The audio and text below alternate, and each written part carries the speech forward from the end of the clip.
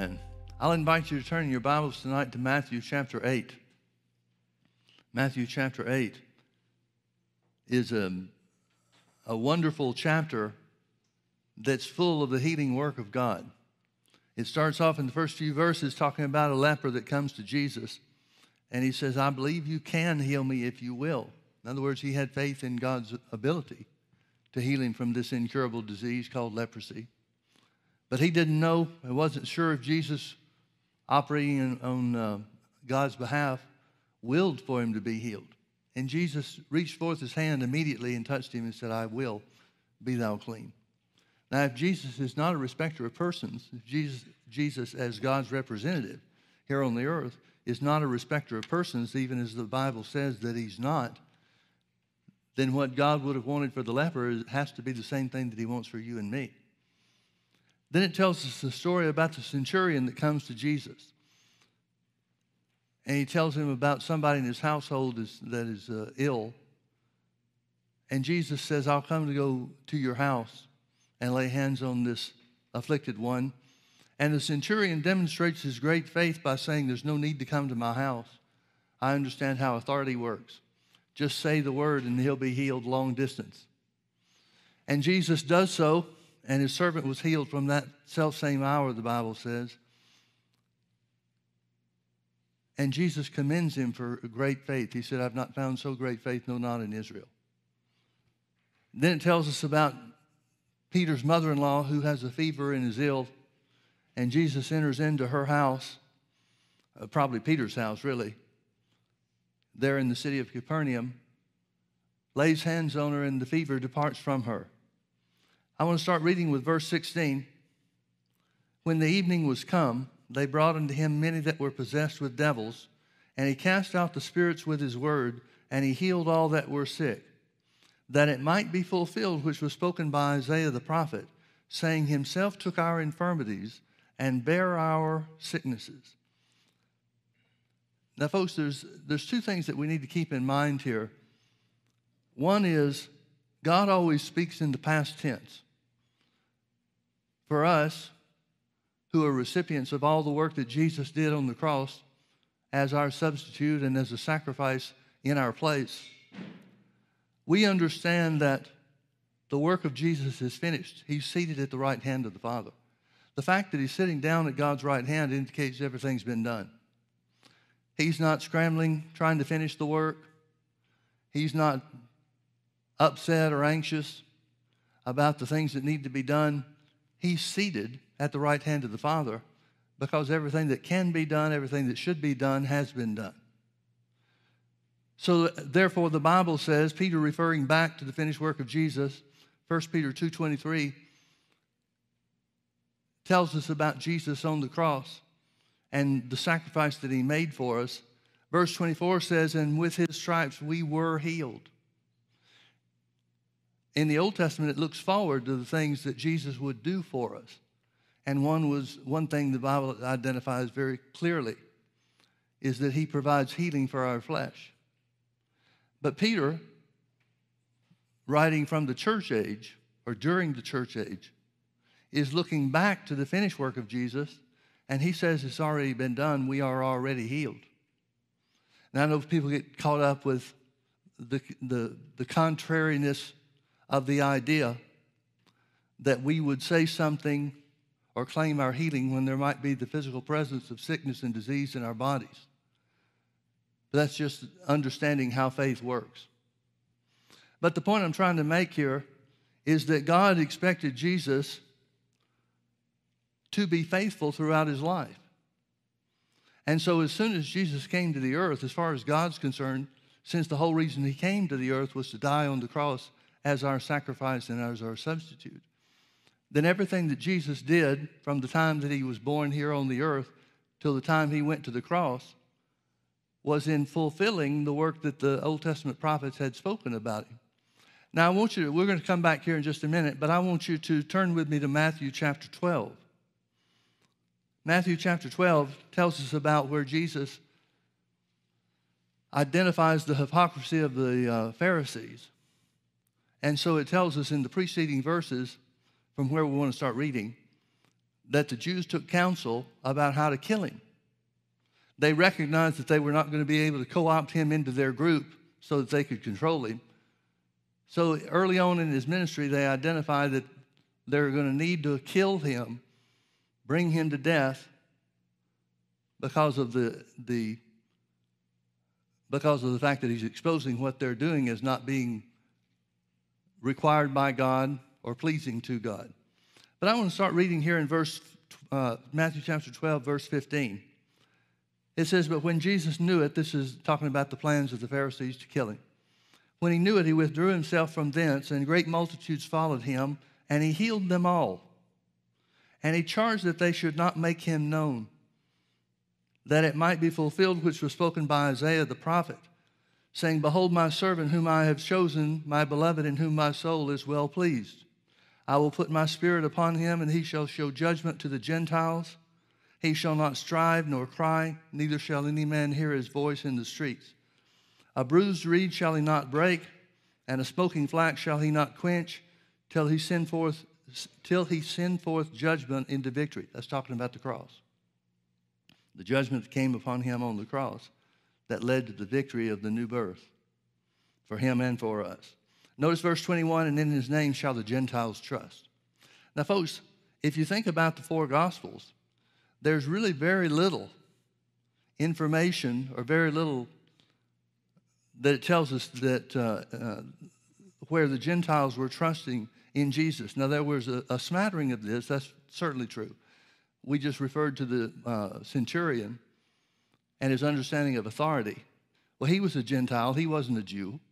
Apparently, he had built the synagogue in Capernaum for the Jewish people to have a place to worship.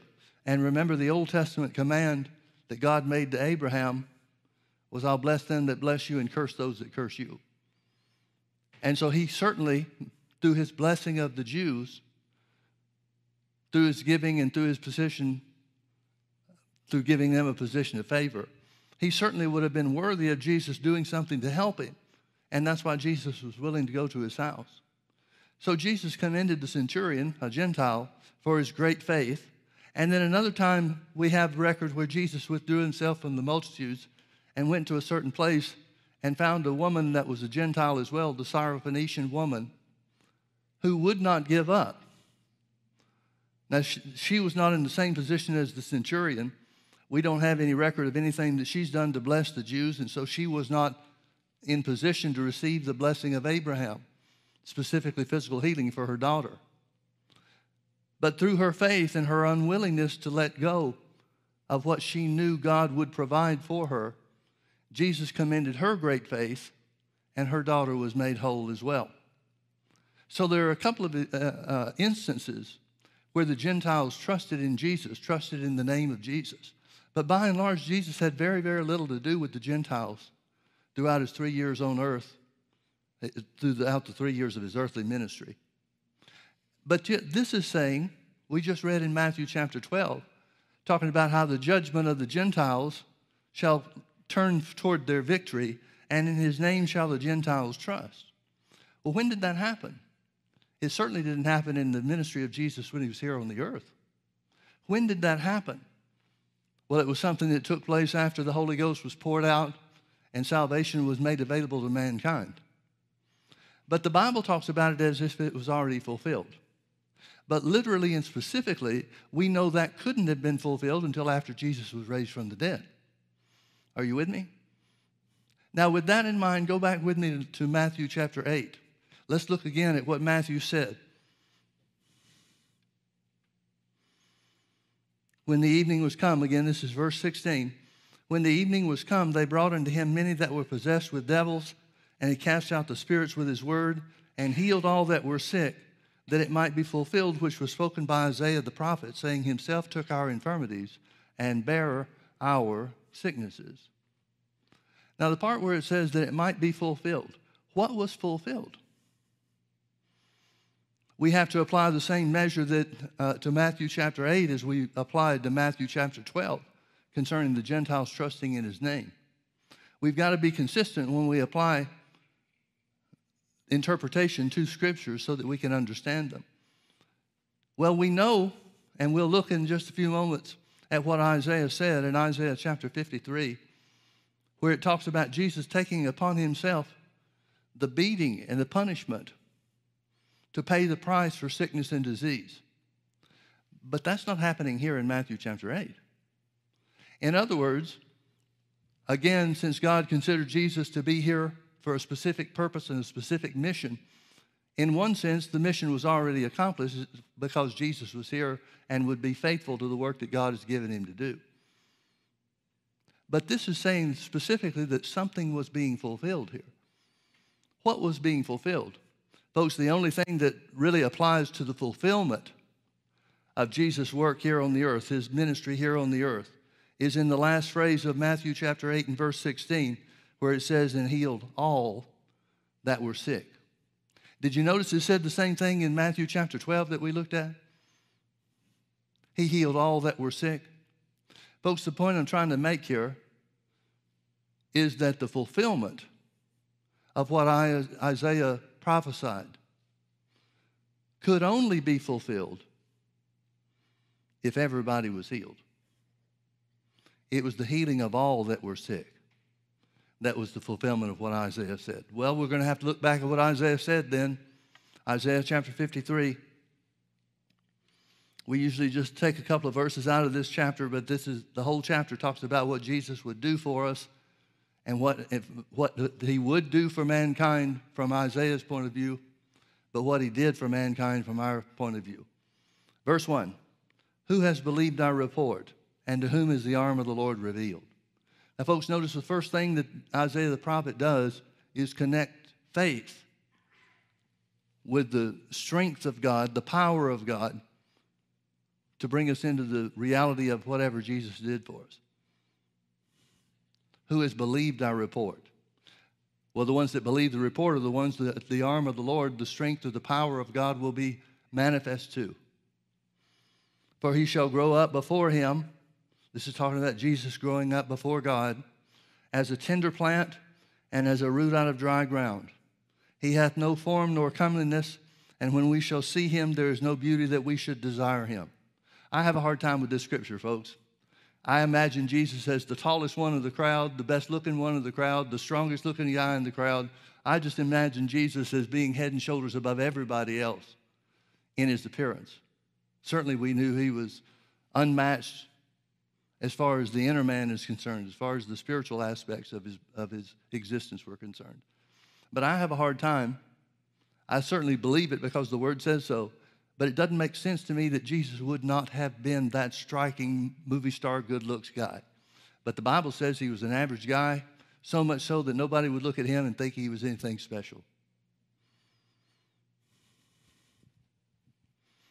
God doesn't work the way we would, does he? He is despised, verse 3. He is despised and rejected of men, a man of sorrows and acquainted with grief. Now, throughout this chapter, these words sorrows and griefs are going to be used. The word grief literally means sickness. The word sorrow means pain. So he's despised and rejected of men, a man of pains and acquainted with sickness. Well, how was he acquainted with sickness? Through the healing power of God that delivered people from it.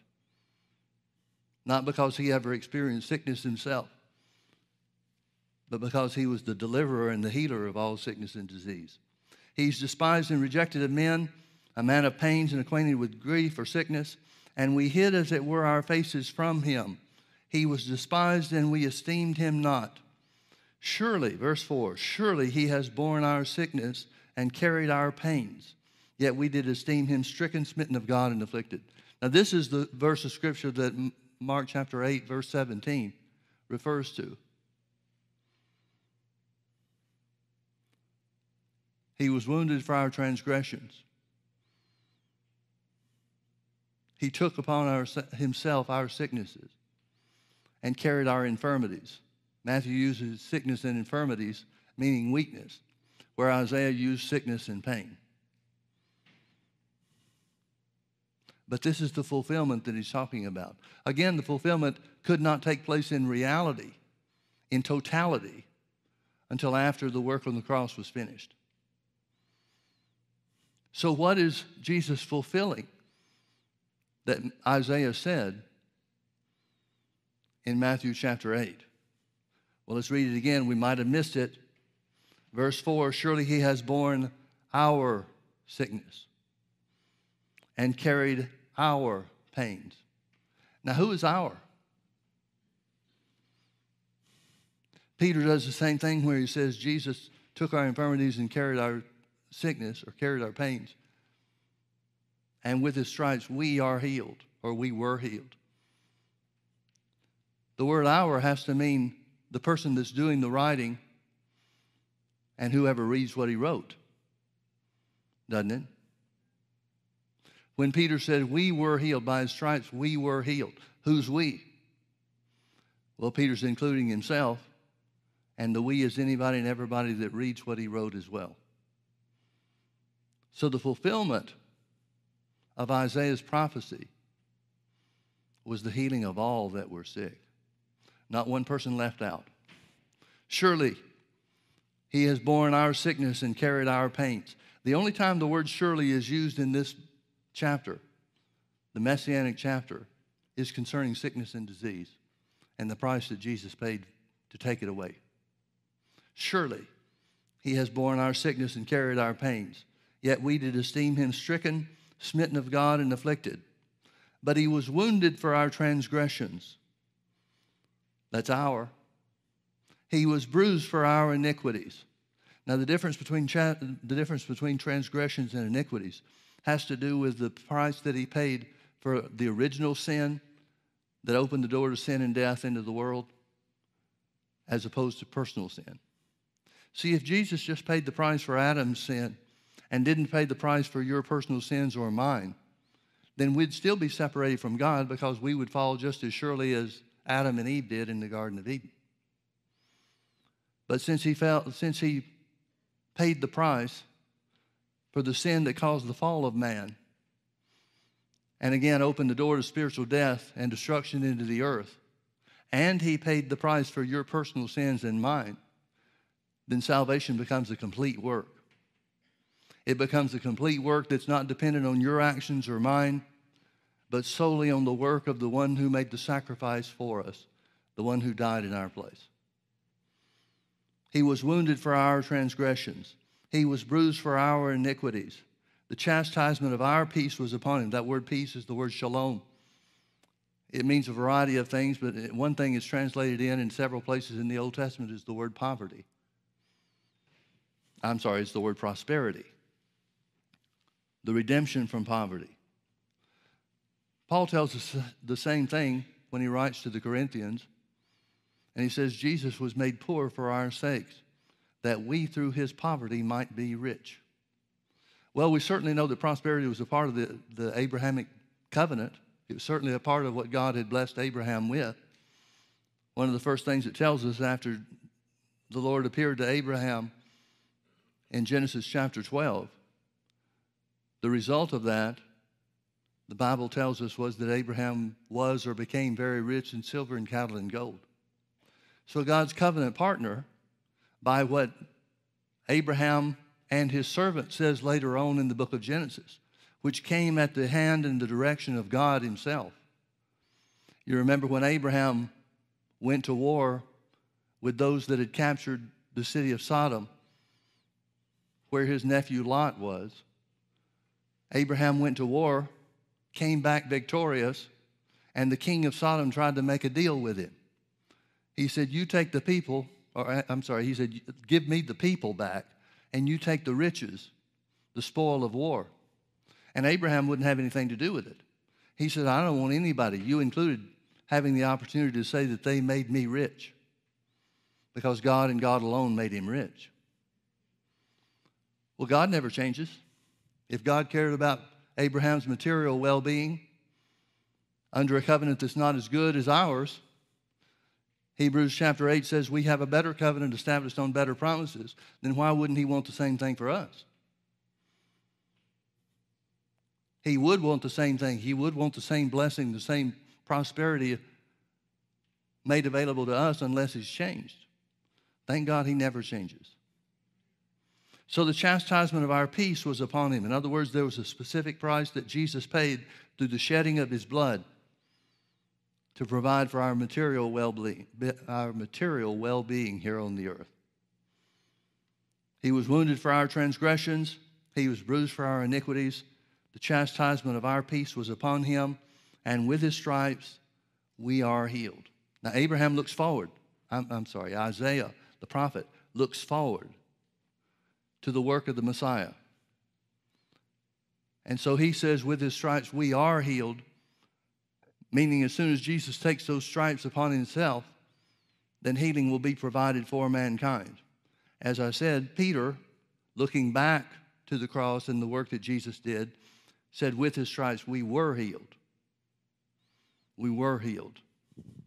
Let's keep reading and see some other things that it says here about Jesus. All we like sheep have gone astray. We have turned everyone to his own way, and the Lord has laid on him the iniquity of us all. He was oppressed and he was afflicted, yet he opened not his mouth. He is brought as a lamb to the slaughter, and as a sheep before her shearers is dumb, so he opened not his mouth. Isaiah paints the picture of the sacrificial lamb, the one that was sacrificed for the sins of Israel. Verse 8, he was taken from prison and from judgment, and who shall declare his generation?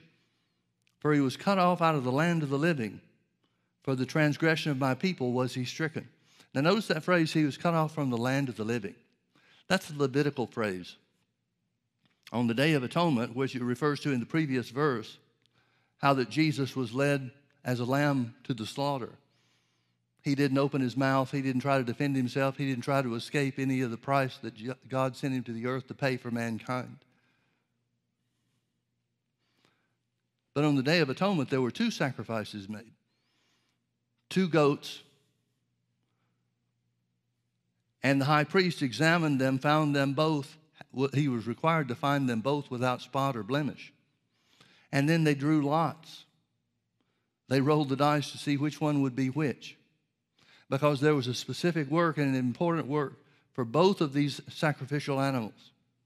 One, we know, would have his throat cut and the blood of that goat spilled and splashed against the altar to signify that the blood of this innocent goat who was without spot or blemish would satisfy the claims of justice for a 1-year period of time before God. But the other goat was important too. He was what was called the scapegoat. Now the scapegoat was brought before the high priest, and the high priest would lay his hands on the head of this goat and proclaim all the sins and all the iniquities of Israel.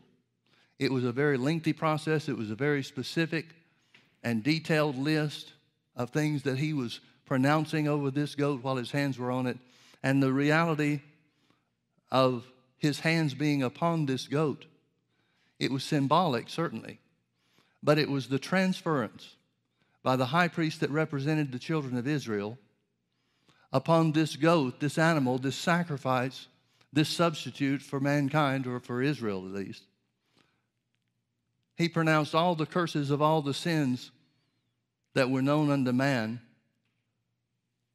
As I said, it was very extensive because it was supposed to be and was required to be a complete transference, a complete taking away of the sins of the Israelites and transferred or placed upon this goat. After that work was done, the Bible clearly identifies and requires that a strong soldier, a very fit man, would take this goat out into the wilderness where the judgment of God would fall on it out there.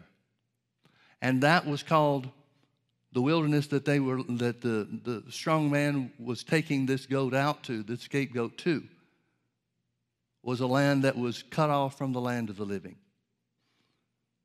So this phrase, he was cut off from the land of the living, represents the fact that Jesus was the scapegoat as well as the lamb that was slain.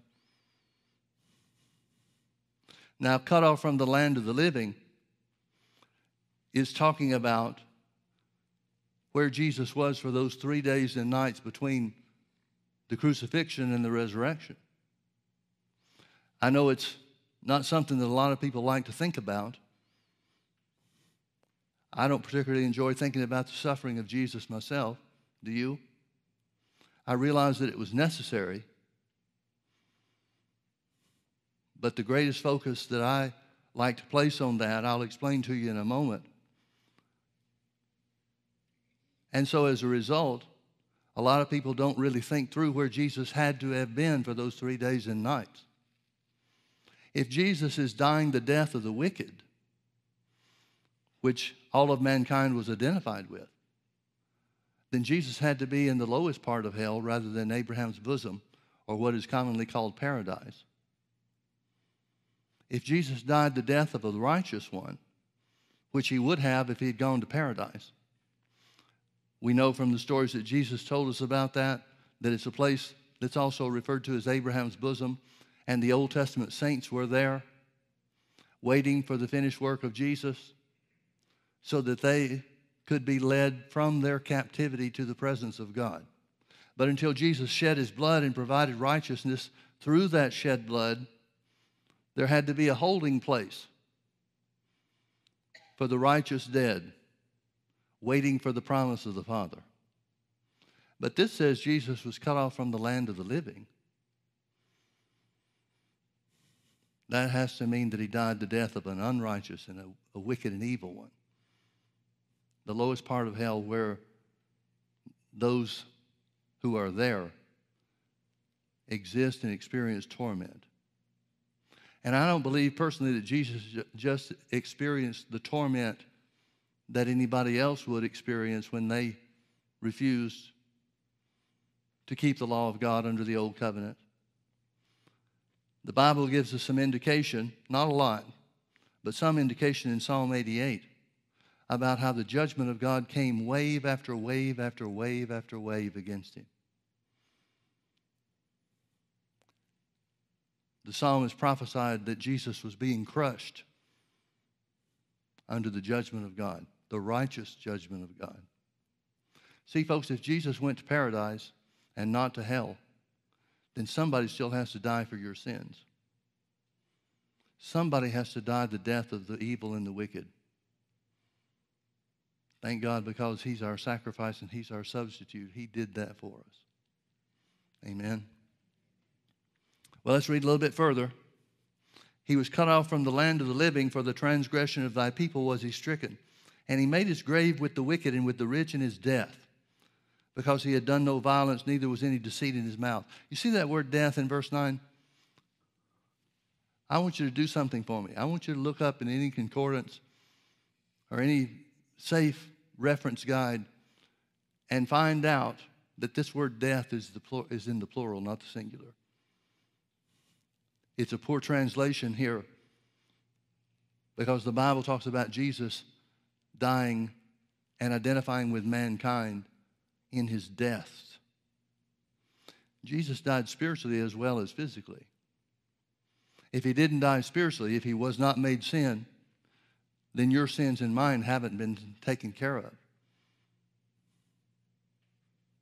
Thank God they were dealt with. So he died and identified with the wicked in his grave and the rich in his death, because he had done no violence, neither was any deceit in his mouth. Verse 10, yet it pleased the Lord to bruise him. Now this is a phrase I want you to see too. He has put him to grief. This word grief is not the same word that's used earlier in the chapter that's translated sickness, but it comes from the same root word that it's used before. So here when it says God has made him grief, it's not saying that God made him sicknesses. It's saying that Jesus, just as he became sin for our sake, that we, by his righteous work, could be made righteousness, the righteousness of God in Christ. In the same way that God made him to be sin, God made him to be sickness. Now that doesn't mean he had leprosy. That doesn't mean on the cross there were these multiplicity of diseases that started coming on his body. It's talking about paying the price for sin and for sickness, for disease.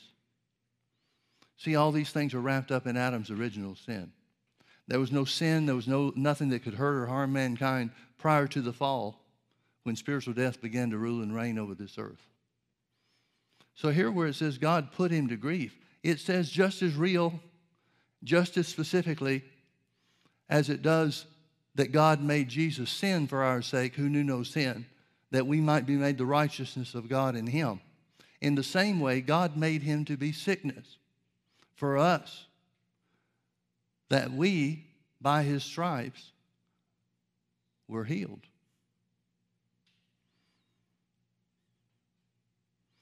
Jesus was made to be sin. Jesus was made to be sick or sickness. Now think about that. If Jesus was made to be sin, and we know that he was, nobody really argues with that. They may not carry it out to its full logical conclusion about the fact that if he was made to be sin, then he had to die spiritually. I realize that a lot of people shy away from that and don't want to consider it, and that's okay with me. I don't care one way or the other. But just because somebody else shies away from the truth doesn't mean I'm going to. But in the same way that God made him to be sin, the reason, the purpose for God making him to be sin, and again it came through the shedding of his blood. By the shedding of Jesus' blood, righteous blood, perfect blood, holy blood,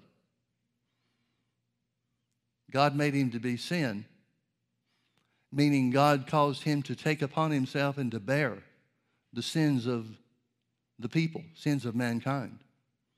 Well, if God made him to bear the sins of mankind, that would have to mean he doesn't want you or me to bear it. Well, since that's true, the same thing can be applied, the same logic can and should be applied to the fact that God made Jesus to be sickness. If God made him to be sickness, the purpose for making him to be sickness would be so that he would bear away the sicknesses of the people. Well, if Jesus bore them, God doesn't want you and me to bear them too. See, everything always traces back to Isaiah's prophecy that talks about the work that Jesus did for us. Surely he has borne our sicknesses and carried our pains. Surely, truly, without a shadow of a doubt, he has borne our sicknesses and carried our pains. So God made him to be sick or sickness, yet it pleased the Lord to bruise him. He hath put him to grief or sickness. When thou shalt see his soul an offering for sin, he shall see his seed. He shall prolong his days, and the pleasure of the Lord shall prosper in his hand. He shall see the travail of his soul, and shall be satisfied. By his knowledge shall my righteous servant justify many, for he shall bear their iniquities. Folks, righteousness means a lot more to God than it seems to mean to a lot of church people. May it not be that righteousness means more to him than it does to us. Therefore will I divide him a portion with the great, and he shall divide the spoil with the strong, because he has poured out his soul unto death, and he was numbered with the transgressors, and he bare the sin of many, and made intercession for the transgressors. Now I want you to back up with me to where do we want to go? Let's back up to verse 4 again. Surely he has borne our sickness and carried our pains. Yet we did esteem him stricken, smitten of God, and afflicted. But he was wounded for our transgressions. He was bruised for our iniquities. The chastisement of our peace was upon him. Notice the last phrase in verse 5, and with his stripes we are healed. This word stripes is the word bruise too. Now, Dr. T.J. McCrossin was a Hebrew scholar in the 1800s, I think it was. And he did an extensive study, which is pretty well common information and easily available and readily available now with the advent of computers and that type of thing. But he studied the Old Testament text and the wording that was used. And he was greatly intrigued by the fact that it says, with his stripes, but should have been translated, by his bruise we are healed. And here's the distinction that he made with that, and the reason that it became an important issue. He found out how the Romans used to beat people. And the stripes that Jesus took upon his back took place in Pilate's court. When Jesus was taken first to Pilate, the Jews were trying to convince Pilate of his wrongdoing, and Pilate really wasn't buying into their story. He knew that they were doing this for politics, not because there was some great wrong that had been committed or great sin that had been committed by Jesus. And he tells us from the study of Roman history that the Romans would use these short whips. And in these whips, they would be leather straps, but they would embed glass and rock and bone chips and anything and everything they could think to put on these, I think they call them flagellums. I think that's what the whips are called. But they would make these things in such a way that it would inflict the greatest degree of pain upon the person being punished. And he gave historical evidence and instances of people that were beaten so severely that they died from the beating. That was not the work that Pilate intended for his soldiers to inflict upon Jesus. Although this word bruise, or the word stripes, which should really be the word bruise, literally means to beat again and again and again. But he goes into some gory detail about the effect that this whipping or this beating would take upon the person whose back was being opened to punishment. Because of these embedded rocks and stones and chips and whatever else was in there, they would whip the individual and then yank it back in such a way that it would rip out pieces of flesh from his back. Now here's the reason why that's important. The reason that the word bruise is used rather than the word stripes, as the King James translates it, is because he identified, and this was some scientific formula that he used. He said the back of Jesus had to have been in appearance like it was one mark. And he further identified that that would mean that there could not be any strip of flesh left on his back that was greater than 1/64th of an inch. Now, the reason that couldn't have been the case is because if you could see one piece of flesh that was bigger than 1/64th of an inch, then it wouldn't look like one solid bruise or one solid mark. Now, folks, the Roman soldiers are taking out on Jesus every frustration, every bit of hatred and emotion that they had against the Jews. And I don't mean this just from a natural or a human standpoint. These things were being done by the will of God so that your redemption and mine could be complete. We get a little hint of how bad it was because Jesus faltered under the weight of his own crossbeam that he's carrying to the place of crucifixion. This thing would have been laid on his back. We think of the crucifixion in terms of planed wood, everything made just so, but that's not the way they crucified people. They crucified people by taking trees and trimming the trees in such a way that a crossbeam could set into that tree so that the victim, the evildoer, could hang from that. So this rough-hewn wood that was placed on Jesus' back, can you imagine the pain that he suffered every step along the way? Can you imagine the pain that was inflicted when he stumbled and fell, as the scripture tells us that he did?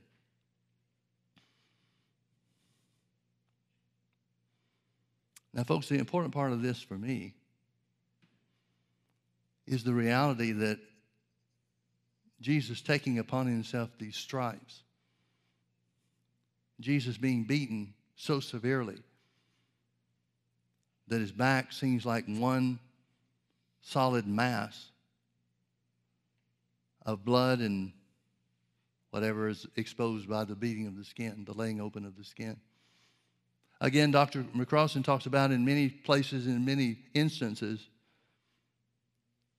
these Roman soldiers that would inflict these beatings, and it became sport, blood sport for them. But in doling out this punishment, there were times where they would aim for exposed flesh so they could gouge out eyes in some instances. The cheeks and the cheekbones were broken and smashed frequently. By and large, they're just trying to make it as awful and horrible as you could imagine it to be. And this is what Jesus endured.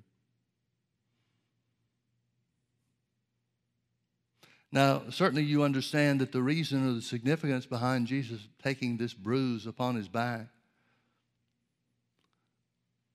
was that the end result was blood would be shed. See, I think sometimes people that resist the idea that healing is available for everybody in the plan of redemption don't realize that the stripes that came upon Jesus' back in Pilate's court was just as much about the spilling of his blood as his death on the cross. Jesus could have avoided every bit of this at any point in time. We know he wanted to avoid it, that is. We know in the Garden of Gethsemane he prayed to his Father and says, if it's possible, let this cup pass from me. Well, it was possible. All he had to do is say, I've gone far enough. All he had to do is turn his back on the rest of the work. First time that flagellum hit across his back, he could have stopped right there and said, okay, I'm done. Even on the cross, he told one of the thieves, remember the thieves were to his right and his left, he told one of the thieves that he could call 12 legions of angels to come get him down from the cross. That was much later, after he took these stripes on his back.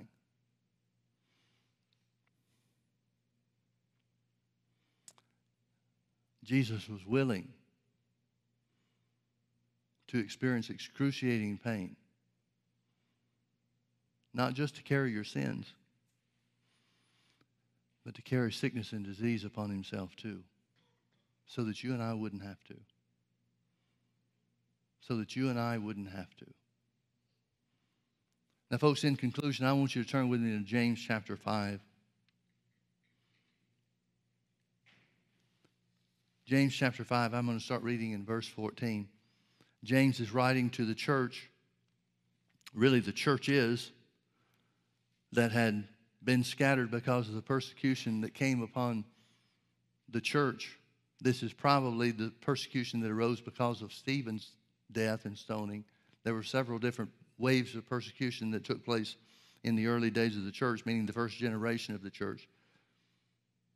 But in writing to people that have had to leave their homes, people that have had to leave the city of Jerusalem and take up residence somewhere else where they could be safer than right under the nose of the Jews, the Pharisees and the Sadducees. James writes to the church and he says, is any sick among you? Let them call for the elders of the church and let them pray over him, anointing him with oil in the name of the Lord. Notice that verse 14 again. Is any sick among you? Notice James does not allow for the possibility that there might be people that are hearing this letter being read or reading it themselves who are sick because it's God's plan and purpose. He gives the answer for every person in the body of Christ that might be sick. He doesn't say, that the church people should pray to find out if they're one of the lucky ones that God will heal, or to settle it once and for all whether or not God wants them to be sick for his glory being made manifest in some silly way. The answer is the same for all that are sick. Let them call for the elders of the church and let them pray over him, anointing him with oil in the name of the Lord. This word pray literally means to vow or declare. It's not talking about making a request. It's talking about making a declaration or a statement. What declaration or statement should we make when we're seeking healing from sickness and disease? Well, again, as we said, 1 Peter 2:24, Peter talked about Jesus dying on the cross and that by his stripes we were healed. In Acts chapter 9, it tells us about Peter coming upon a certain place and a crippled man named Aeneas. And Peter says to him, Jesus Christ maketh you whole. Now there's one of two things that he could be saying. He could be saying Jesus will heal you, or he could be saying Jesus has healed you. Well, the phrase is almost exact as the scripture that we've referred to a couple of times already in 1 Peter 2:24.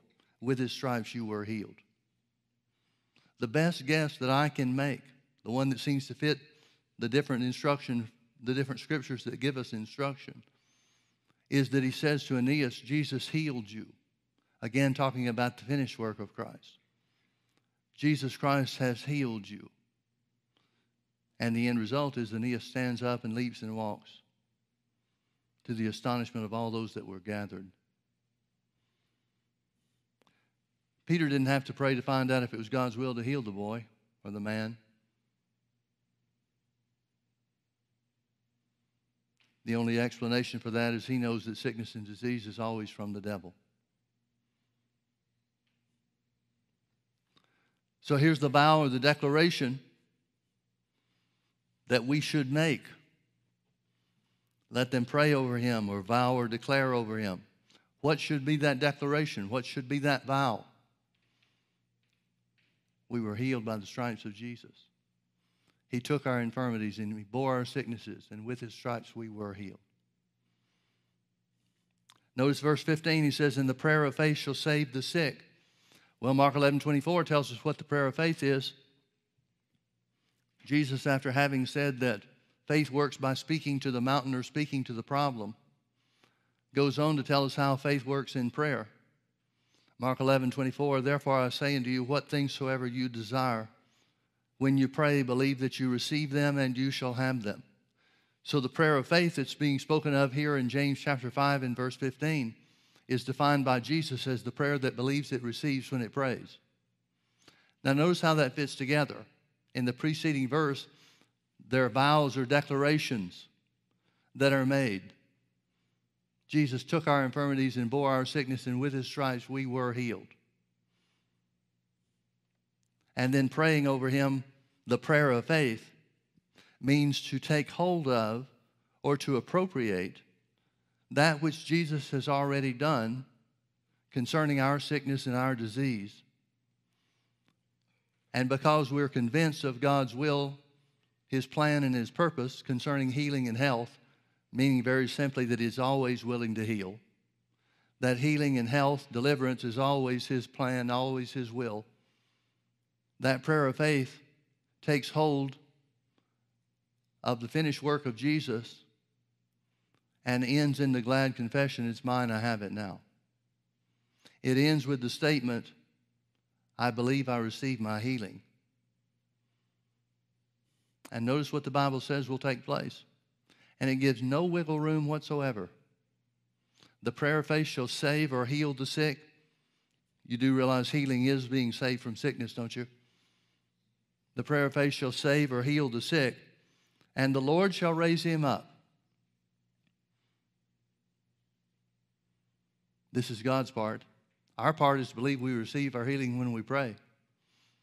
because Jesus took our infirmities and bore our sicknesses, and with his stripes we were healed. God's part is to raise us up.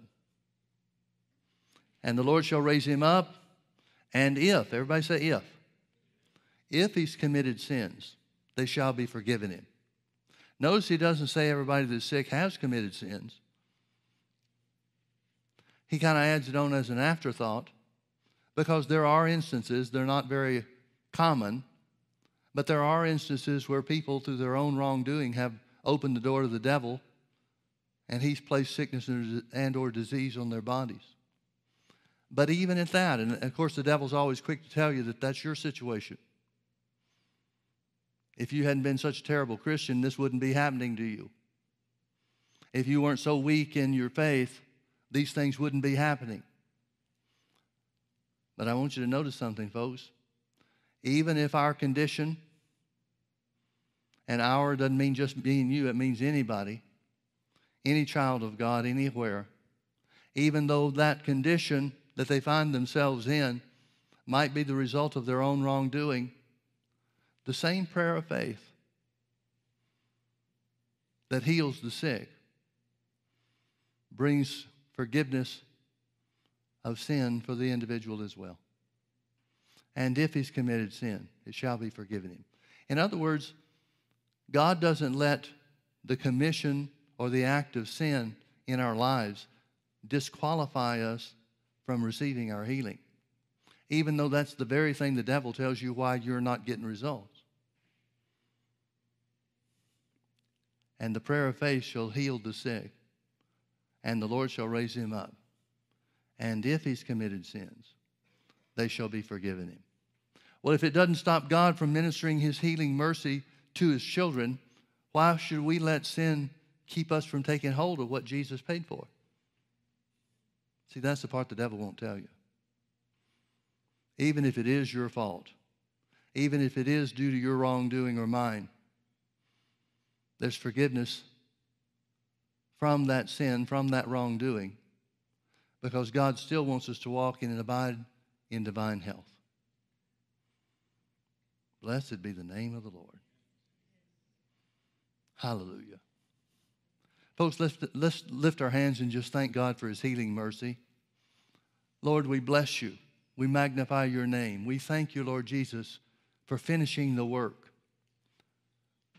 for taking the punishment for our iniquities and our transgressions, for suffering the punishment for poverty, for suffering the punishment for sickness and disease. We bless you, Lord Jesus. We believe your word. We believe the work is finished. We believe healing is ours. We believe that by your stripes or by the bruise that you allowed to come upon your back, the awful and terrible beating that you experienced,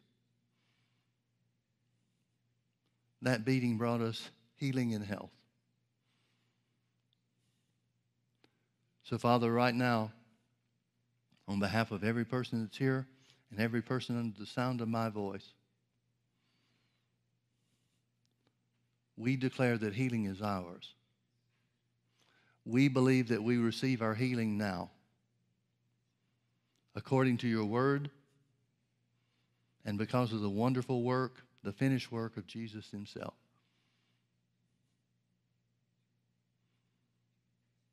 Thank you, Lord, that you raise us up. And if our wrongdoing has anything to do with the condition that we find ourselves in, we thank you for forgiving that sin. We thank you for not allowing that sin to keep us out of your healing mercy and the goodness thereof. So we say, Father, that we believe. Say this after me. I believe that I receive healing from the top of my head to the soles of my feet. And I say that from this moment forward, the Lord is raising me up. Hallelujah. Hallelujah. Hallelujah.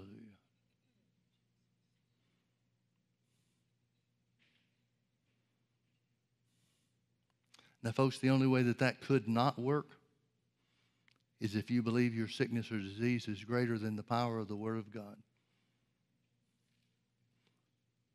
Let me clue you in. It's not.